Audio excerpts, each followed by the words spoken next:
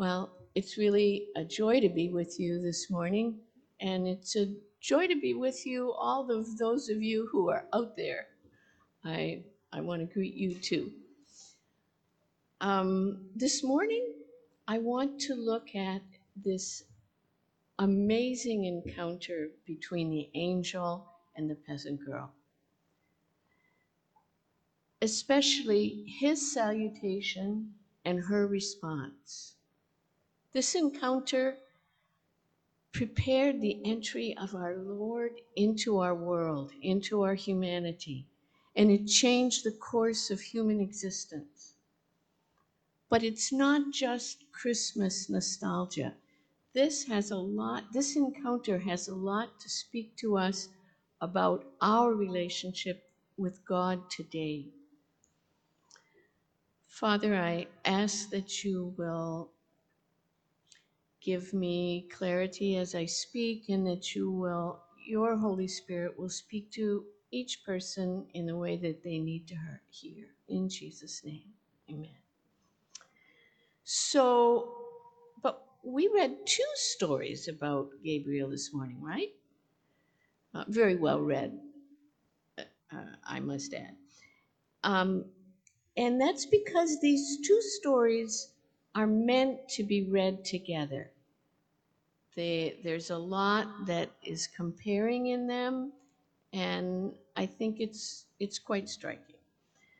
But so let's back up a bit and look at the encounter between Gabriel and the elderly priest, which will prepare us for the encounter between Gabriel and the young girl.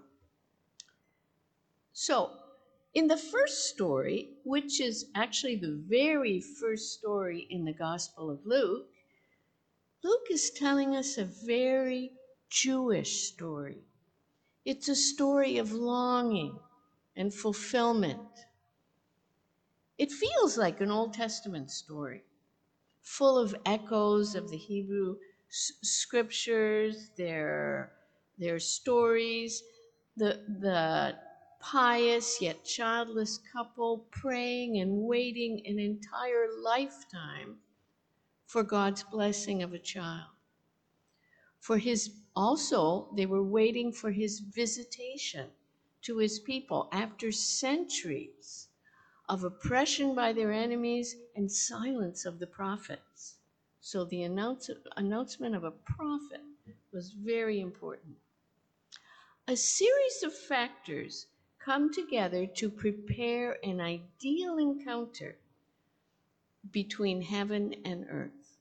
So, one day, Zechariah, the pious priest from the Judean hill country, the ideal representative of the faithful remnant of the Jewish people, is chosen by Lot and has his once in a lifetime chance to burn the incense. So, this is an ideal moment in his life. It comes one time. And he is in the temple in Jerusalem, the ideal place for heaven and earth to meet. The people praying outside represent the faithful remnant praying and longing for God's visitation. So they create ideal conditions. They're outside praying. Just as Zechariah is in the sanctuary and beginning to burn the incense is the symbol of prayer rising to God, the angel Gabriel appears to him. Of course, Zechariah is frightened. This angel comes from the very presence of God, and he was well known from the book of Daniel as the angel announcing the last times. I would be scared too. Gabriel speaks, okay, this, here Gabriel brings a message of good news. the answer to Zechariah's lifelong prayer. This miracle son will be the cause of great rejoicing. Rejoice! You have received the answer to your prayers. You've received a special grace. Not only the miracle child will be an answer to prayer to the pious couple, but he is an answer to prayer of the whole community, and the whole community will rejoice. He will be called the prophet of the Most High. Zechariah must have thought of God's promise to Abraham, who also was old and with an elderly, sterile wife, well past her childbearing age, because his question is so similar to Abraham's question. How can I be sure of this? I'm an old man and my wife is well along in years. However, where God praised the faith of Abraham, Gabriel judges the doubt of Zechariah. But the punishment he gives is not so bad, because it's just that he will not be able to speak until the promise is fulfilled. So the factors were ideal, but the response leaves to be desired. In the second story of an even more momentous promise, paradoxically, all these ideal factors melt away. But the response of the young girl will thrill God's heart. The same angel returns 6 months later, but this time he takes a surprising turn away from the center to the margins. Whereas Luke takes pains to enumerate the qualities of Zechariah and Elizabeth, their esteemed genealogy, their blameless reputation, he tells us nothing either of Mary's genealogy or her reputation. We do find out later that she's related to Elizabeth. We know she's a virgin and engaged to Joseph, a descendant of King David. Scholars tell us that young women in the first century were usually engaged to be married between the ages of 12 and 15. So barely older than Juliet, who read to us this morning. So by our standards, Mary was very young. In subsequent centuries, people became ill at ease with this lack of information about Mary. So they wanted to fill the gap, and legends arose. So we have legends about Mary's parents, legends about her conception, her childhood, her education, etc., etc. But all this information is conspicuous by its absence in Luke's account. Luke very intentionally, I believe, omits this information because his point is that in the new covenant, these things don't matter. What matters in Mary's story resides not in her, but in how she responds to God. Not what she brings to the table, but what she does. Not only does Gabriel now go to an unknown girl, he goes to a very lackluster place. After the exile, 500 years before, the northern provinces were resettled by a mixture of Jewish tribes returning from foreign lands, dispersed amongst the Gentiles who'd taken their place. The tribes were no longer on their ancestral lands and living alongside populations of Gentiles. Thus, we have Matthew's reference to Galilee of the Gentiles. Peter was recognized by his northern accent. probably not admiringly. So I want you to think for a moment of an accent that you don't particularly like. As to Mary's hometown, Nathanael in John's Gospel asked, "Can any good thing come from Nazareth?" Why does the angel leave the temple, the heart and the control center of the capital and the nation, to move to the margins, to a backwater village in the periphery? Gabriel came to Zechariah at the height of his priestly career, the one time he was chosen by Lot to enter the holy place to burn the incense, a setting for an ideal religious experience. When Gabriel comes to Mary, he leaves the majestic architecture, the ritual, the ancient religious ceremony, to come to a common girl in an obscure village in a despised region and into her ordinary life. Maybe she was scrubbing pots or cleaning the chicken coop. We don't know. She was certainly not dressed for the occasion. What we know is how the angel addresses her. "Rejoice, favored one, the Lord is with you." Okay, you can go to first slide. So, forgive the Greek, but we need it. Okay, heri is the first word, rejoice, but it's also the common Greek salutation. So, in the first century world, so it literally rejoice, the imperative. Most, but not all translations give the obvious translation for a greeting, greetings. So that's what Juliet read this morning. Because it is a greeting. Some translators use the literal meaning, rejoice, and I'll explain to you why I use that. For the majority of the audience, heri was simply represented a greeting. But for those Greek speakers who knew the Jewish scriptures in the Septuagint, where exactly the word heri is used to translate rejoice in the Hebrew prophecies, they hear God's call to them to rejoice because of his visitation. Perfect.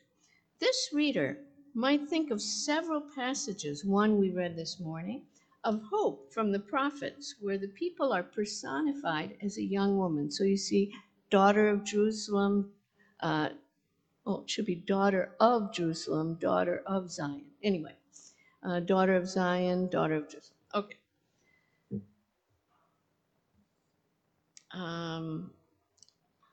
Okay, address like these two. Okay, calling her to rejoice. Because he is with her, he is granting her his grace, his favor. Moreover, the call to rejoice is a dominant theme in the stories of the birth of Christ. The birth of John, there was great rejoicing. And then in the birth of Jesus, we know, if we remember the Magnificat, my soul magnifies the Lord, and my spirit rejoices in God my Savior. Slide 2. That is it. Yes. So look at these passages from Zechariah and Zephaniah, where Israel is personified as the young woman who is called to rejoice because of God's goodness or grace coming to her in victory and forgiveness. Now, we're back to our original slide. Now let's look at the second word, ke haritomene, which I translate here, favored one. The actual word is, I'm sorry, it's a feminine, perfect, passive participle. Okay, so what? Which could not so eloquently be translated, woman having received grace or favor. Now, All kinds of translations have been proposed for this: favored woman, highly favored woman, full of grace. One large sector of Christianity has viewed this word as referring to a merit residing in Mary, full of grace, meaning full of merit. But another school that I espouse sees it quite differently. Mary has received a grace. This tremendous grace is about the action of God towards Mary, the enormity of his gift to her. No human could ever deserve the privilege of bearing God's own Son, but he granted this favor to Mary, and she received it in humility. The final part of his salutation, the Lord is with you. There's no difficulty in translation there. This is the promise of God's presence, which I believe is the essence of grace. It is important to note that the writers of the Hebrew Scriptures use this expression every time God calls a person for a special mission. So we find this expression, the Lord is with you, when God calls Isaac, Jacob, Moses, Jeremiah, and I think it's particularly interesting when he calls Gideon, because Gideon was chosen not because of his own greatness, but on the contrary, to show God's greatness in human frailty. Thus, Mary finds herself in a long line of leaders stretching back 2,000 years before her, called to be part of God's plan of salvation. This young girl takes her place among the leaders of her people. Her tremendous value as a model for us is not what she brought to the encounter, but in her humble and total reception of God's grace and mission. If you're thinking to yourself, well, I'm not the Blessed Virgin, I'm not even Mother Teresa, you're not excused from the discussion. God offers his grace to you in your real and ordinary life. Luke tells this story in this way to help us identify with this young woman like us and respond like her. The story of Zechariah in the temple tells us that God comes to his people. He has come to his faithful remnant using imagery they can understand. He comes in the midst of the ritual and the prayers of his people, resonating with the stories of their past. The prophet born of this promise will prepare the way of the Lord. Zechariah and Elizabeth were highly favored ones. It would have been very difficult for Elizabeth to imagine a greater favor than the one she received, a greater grace. And yet, that is exactly what happens in the second story. God moves to the next step of his visitation, an even greater outpouring of his grace, never yet seen in the history of humanity. He is sending his very own Son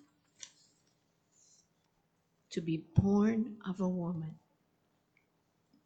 However, paradoxically, Gabriel moves to the periphery of his people, where his Messiah will be born in humble circumstances and will be raised alongside the nations. Mary is troubled. But the angel reassures her she has found grace with the Lord. The Lord is with her. He then gives her the astounding news that she will become pregnant and that her son will be called Jesus, meaning Savior, and he will be called the Son of the Most High God, and God will give him the throne of his ancestor David. When Mary asks him how, since she is a virgin, what he explains is even more mind-blowing. This will not happen by a man, but exclusively by the Holy Spirit. He finishes with a reference to the miracle that's already happened to Elizabeth. This information alone deserves a sermon or 10 sermons, but I will fast forward to Mary's response. Is grace sometimes dangerous? The grace announced to Zachariah and Elizabeth meant the lifting of decades of shame. The grace announced to Mary threatened to bring shame crashing down on her. Pregnancy outside marriage in the first century risked shaming her entire family, not to mention losing a very good fiance. This was a scary proposition. Yet Mary, with the single-mindedness of youth, doesn't meditate on that speculation. She keeps her eye on the ball, namely the promise of God. Rejoice, favored one, the Lord is with you. She doesn't ruminate on what could go wrong, which of course I would have done. She holds fast to his promise. Mary's answer has none of the hesitancy of Zechariah. Mary received God's promise and gave her all in return. Behold the maidservant of the Lord. Let it be to me according to your word. The word translated maidservant is actually doule, female slave. It is not used for servants. Mary used the strongest language she could find to describe the total giving of herself to the Lord. Somehow, this very young woman caught the vision of God's exciting, dangerous plan for her and for humanity. And she wholeheartedly threw herself in because she rejoiced in a very big God. Being the slave of the Lord is the highest of honors. The humility of Mary's response has nothing to do with low self-esteem. Both start with an awareness of one's own unworthiness, but whereas Mary lifts her eyes and keeps them on God's promise, giving her courage and decisiveness, low self-esteem is fixed on oneself, concentrates on all that will go wrong, and effectively denies God's promises. I recently watched a rather poignant episode of the series The Chosen, an imagined chapter in the life of Mary Magdalene, a different Mary, illustrating the passage from very low self-esteem, we could call it suicidal self-loathing, to joyful humility. Jesus heals Mary from a life of sin and shame. Then we fast forward, we see Mary hosting her very first Sabbath meal. Low self-esteem would have told her that she did not deserve either the service or the communion that comes with it. Humility, having received grace, embraces the joy and the service. In the episode, Mary is awkward and uncertain, but full of joy. I'm sorry. At the privilege of serving as a restored, fully restored Jewish woman.